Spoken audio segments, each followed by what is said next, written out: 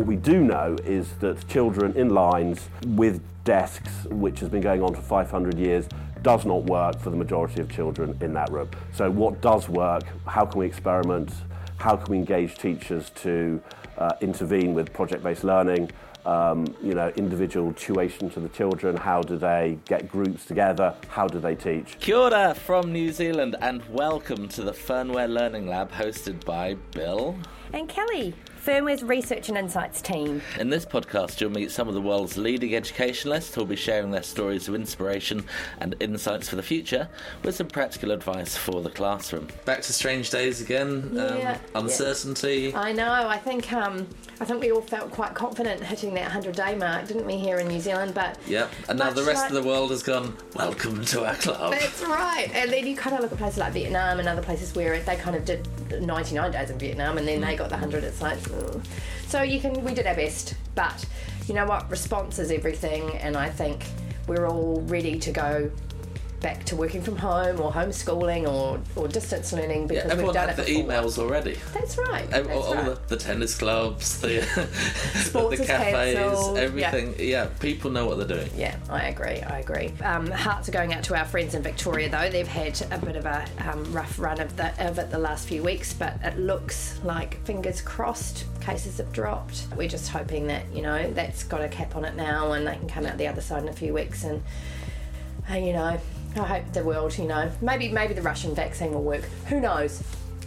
Who knows? It's a fast-moving feast. It is. Yep.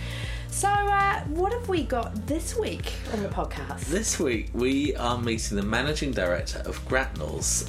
He's such a polymath. He's cool. So, Murray Hudson is author of Planning Learning Spaces, which is a really updated, fantastic, almost like how to, interesting people. All the right names are involved in it that you'd want to be involved in it. So back to the Clever Classrooms, the Salford Study.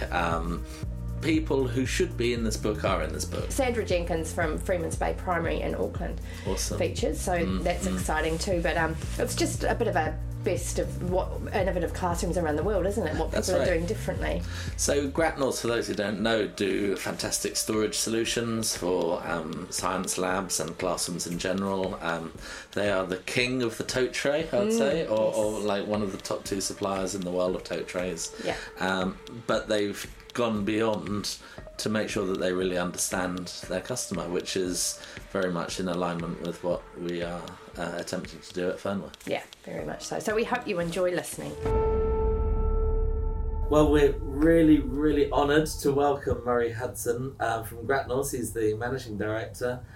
He's got a CV to die for, having been a BBC journalist for many years, launching Radio 5 Live, doing a specialist skiing magazine.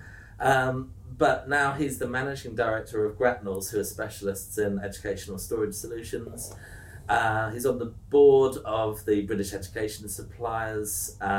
He was the chair of the British Educational Furniture Manufacturers Group for many years, and he sits on the council of US equipment manufacturing suppliers, the Market. So welcome, Murray. Absolutely fantastic to be here, Bill. Particularly of interest is he's now also co-author of the book Planning Learning Spaces, which is going to become a Bible for people interested in following in from things like The Third Teacher, the VS book, and Prakash Nair's work. This is a fantastic addition to the canon. Thank you very much. But first, you've got a fantastic, unique overview coming from your own perspective of what's happening globally in schools. What's happening in global? What are the trends? What's happening? What's interesting? Which countries are ahead of others? I'm so unbelievably lucky to be able to literally travel the world and visit schools and visit places like Fernware. And I really have got almost a unique position where I can see what absolutely everyone's doing. What is happening in the world is very patchy and different and difficult.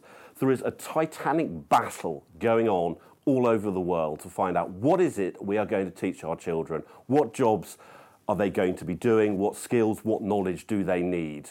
Some countries, and I'm going to include the UK, are just struggling so hard to attempt to rethink it. They find it much easier to just regress into the past, test people within an inch of their lives.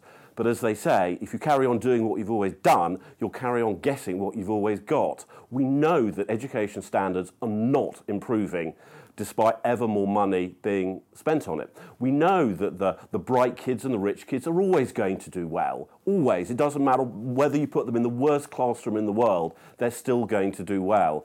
But what nations have really got to get to grips with is what we do with the bottom 50%. What are they going to be doing? Because the jobs which their parents did or their parents aspired to are just not going to be there. They've got to be taught differently. They've got to be engaged differently. They've got to have different skills of the which the curriculum would have to move so fast just to sort of even basically, keep track with everything. So countries that are really making an effort, the Scandinavian countries, once again, Denmark, really engaged with it. I would say that, again, New Zealand really engaged in it. They want to do something better. They realise that what they did in the past isn't good enough, and they're prepared to take the risks and try ideas to come up with something better, because they know that the same status quo is just quite simply not good enough. Again, Australia, is looking good. Actually, surprisingly, America as well. I mean, America isn't just one country, it's 51 states, each one, certainly in terms of the UK and New Zealand, you could fit the entirety of New Zealand, no doubt, in Texas alone.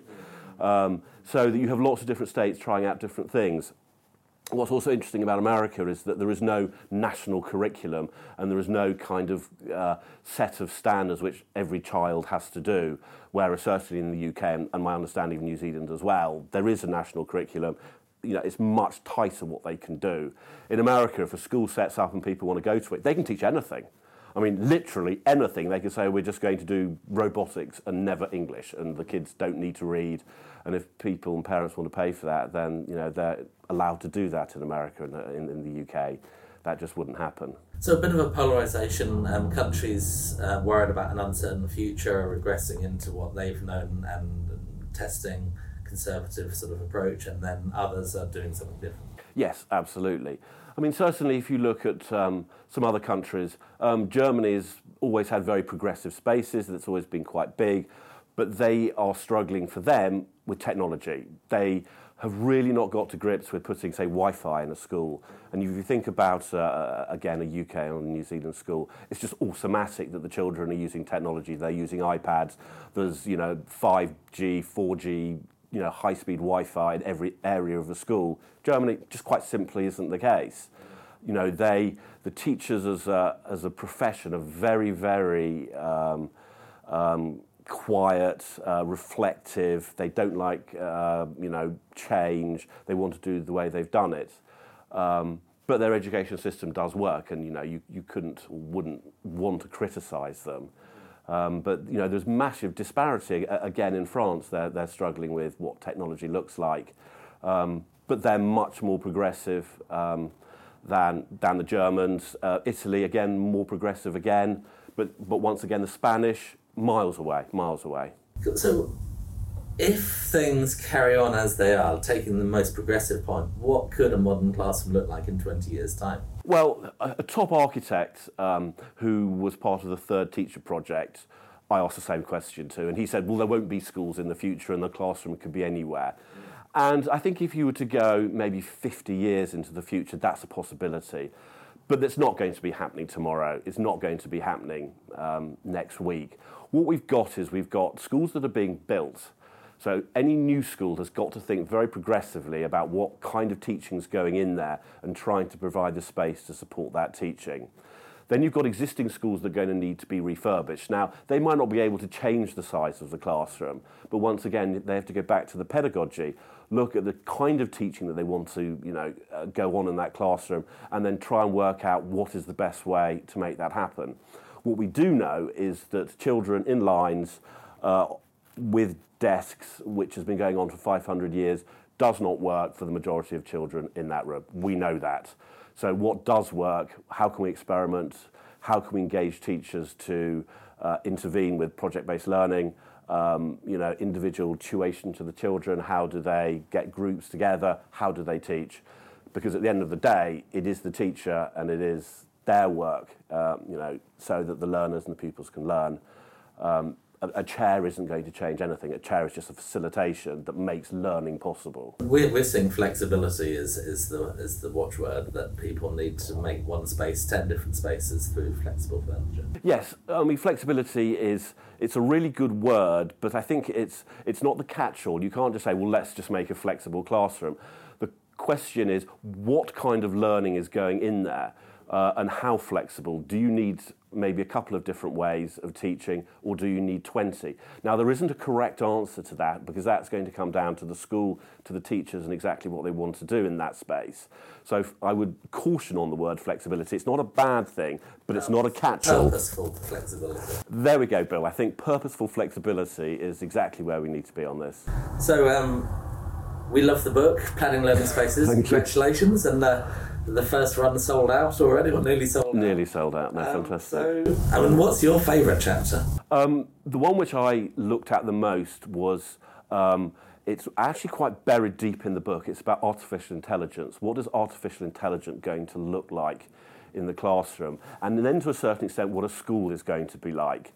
So the thinking behind that is that a school is going to be concentrating on something slightly different. It's going to be concentrating on children's health. Are they well? They'll be looking at children's sociability. How do they get on with people? So that computers might actually be doing all of the teaching, whether it's on screen or through headsets or whatever. But you can't do that at home, because then a child will never meet another child, will never work with lots of different people and see different things and collaborate. So the teaching may change. So the schools may have different kinds of spaces. There may not be classrooms in there at all. There are areas where children meet other children and work together. So trying to think about that kind of future was the most profound and the most difficult. A lot of Hong Kong students are working from home. They're setting up their classrooms as virtual classrooms. So this is being forced upon people already, isn't it? But if AI can provide the learning part and then the human connections can be done by humans, then who knows where that might be the perfect combination. I've been seeing it exactly the same. What we've got happening around the world now is a forced mass experiment, because no one probably has got the courage to do it in a planned way. So what's happening around Italy and Iran and in China, they're closing the schools and they're forcing it to happen. Now, it's either going to be an incredibly positive experience, or it could be a negative experience, or somewhere in between. I think we're going to find great stories of how classrooms came together, really inspirational stuff. And yet we could have negative stories as well, where it just didn't work, where the kids just weren't engaged with the type of material that they were being given. So I'm not going to say that the COVID experience is going to be very good for the world, but in education terms, it might set out a mass experiment on distance learning in a way that could take a decade to do, and we're going to go do it in 3 months and find out. So the Learnometer's gone live and commercial in January, launched at the BET show. Yes. So tell us about the story of how that all came to be from the Gratnos perspective. Well, we were approached by Professor Stephen Heppel, who had been making a sort of one in the garage, and it was just a 3D printed version of it. And he really needed scale, and he needed support, and he needed to make it real. And that's where Gratnos came in. Like Fernware, we're a successful school furniture business, and we were able to put resources into turning Professor Heppel's idea into reality. What it's all about is trying to put numbers onto the school environment. There's one thing saying the school's too hot, the CO2's at the wrong levels, there's too much pollution. But where's the facts? What are the actual numbers? I mean, is it throughout the day? Is it the CO2 at children's height, or is it at ceiling height? There are so many aspects of what's going on in the classroom. People's opinions aren't good enough. So the Learnometer is about making it real, putting real numbers to it. And that's kind of the first time it's happened, and we're really excited. It's the beginning of the project. A lot of the data will take years to come about, but if you don't start and take the first step, then you'll never end up in a place where we have better evidence-based reality on what is happening in the classroom environment. Well, Stephen talks about the aggregation of marginal gains, and if you're a parent that's keen on their students or their children doing well, then you want to give them every advantage, don't you? So environment is the best place to start it. Yes, I mean, Stephen's absolutely right. Marginal gains, if you just keep adding them up, do make a difference. But it opens up lots of questions. So you could choose a classroom that's too hot and the CO2's too high. What do you do first? Do you bring the temperature down or do you bring the CO2 down? Which is better for the child? No one really knows the interaction between all of the different variables that are going on. We know that CO2, if you looked at it just in itself, the importance of keeping it low.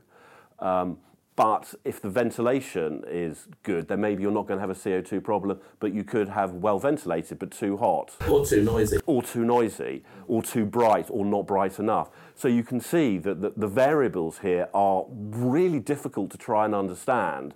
But I think what we're able to do, certainly with the Learnometer, is overlay graphs on top of each other so we can look on time-based throughout the day how those variables change and put them directly on top of each other. So where do you have a central database of all of the Learnometers and all of that data do you capture it globally? So the data goes in two places. There is anonymised data which goes to Professor Heppel for his research. He has no idea where that data has come from. He doesn't know whether it's a school, he doesn't know whether it's someone's bedroom. The data is actually at a local level, so if a school wanted it, they could sign up and send their anonymised data, but more importantly, they can look at the data themselves. And if they had 2 or 3, they could compare classrooms, they could do a research project, they could build it into the STEM curriculum. We built sort of class lessons and class plans to go with it. Most Likely to Succeed film, have you seen that? Yes, I have, and there's the Tony Wagner film, which I'm trying to remember its name, which is also very good on the subject. They look at a school called High Tech High, and that is entirely project-based learning. The exam at the end is the delivery of the project. There is no written work, there is no homework, and there is no formal, math, physics, biology. It is one project that the entire class does. It's not even one project per child, it's one project per class, and that they say is very, very successful. For me, I'm not entirely sure whether that qualifies to get you into Yale or go to the kind of universities. Exactly, but I mean, the children who've done it have definitely profoundly changed and have had an education that will probably be better for them in the real world than a piece of paper that says, you've got a distinction in further maths. Murray, thanks so much for coming in. It's been an absolute pleasure. No, well, thank you for inviting me. It's been a blast. Thank you so much for listening to this podcast. We hope you enjoyed Murray as much as we enjoyed interviewing him. He's such an interesting man with lots of fantastic insights. So, and remember to share this if you think of anyone who could benefit. Plus, if you would like to be on the podcast yourself, or you know of anyone who you think would be great on it, then get in touch because we'd love to hear. Absolutely. Yeah, always looking for fresh guests on the show. And next time we are chatting to former principal of Freeman's Bay School in New Zealand and now education consultant Sandra Jenkins about how to design a future-focused, award-winning school. Opportunities for movement. This is an area that hasn't really been thought about in terms of design in New Zealand. Linking to activity-based working, that we know that if you have opportunities to keep moving as part of what it is that you're doing, that this will also keep the brain active and more alert for learning. Not only for the learners, that they are actually active in their learning, but physically active. Because, they might change spaces, they go for a walk up the stairs, come down on the slide, or they're at a standing table, they're on a high stool, now they're on the floor. That's all physical. And because it is physical, it's keeping the brain going. There's no teacher station where they're static, that also keeps them active as well. So there were specific design elements or key principles that I wanted to bring into the design. Yeah, isn't that great? Bit of a segue from being in the Planning Learning Spaces book to being on the show. So we hope you enjoy that. So until next time, take care. Ka kite anō, cheerio, and goodbye from New Zealand.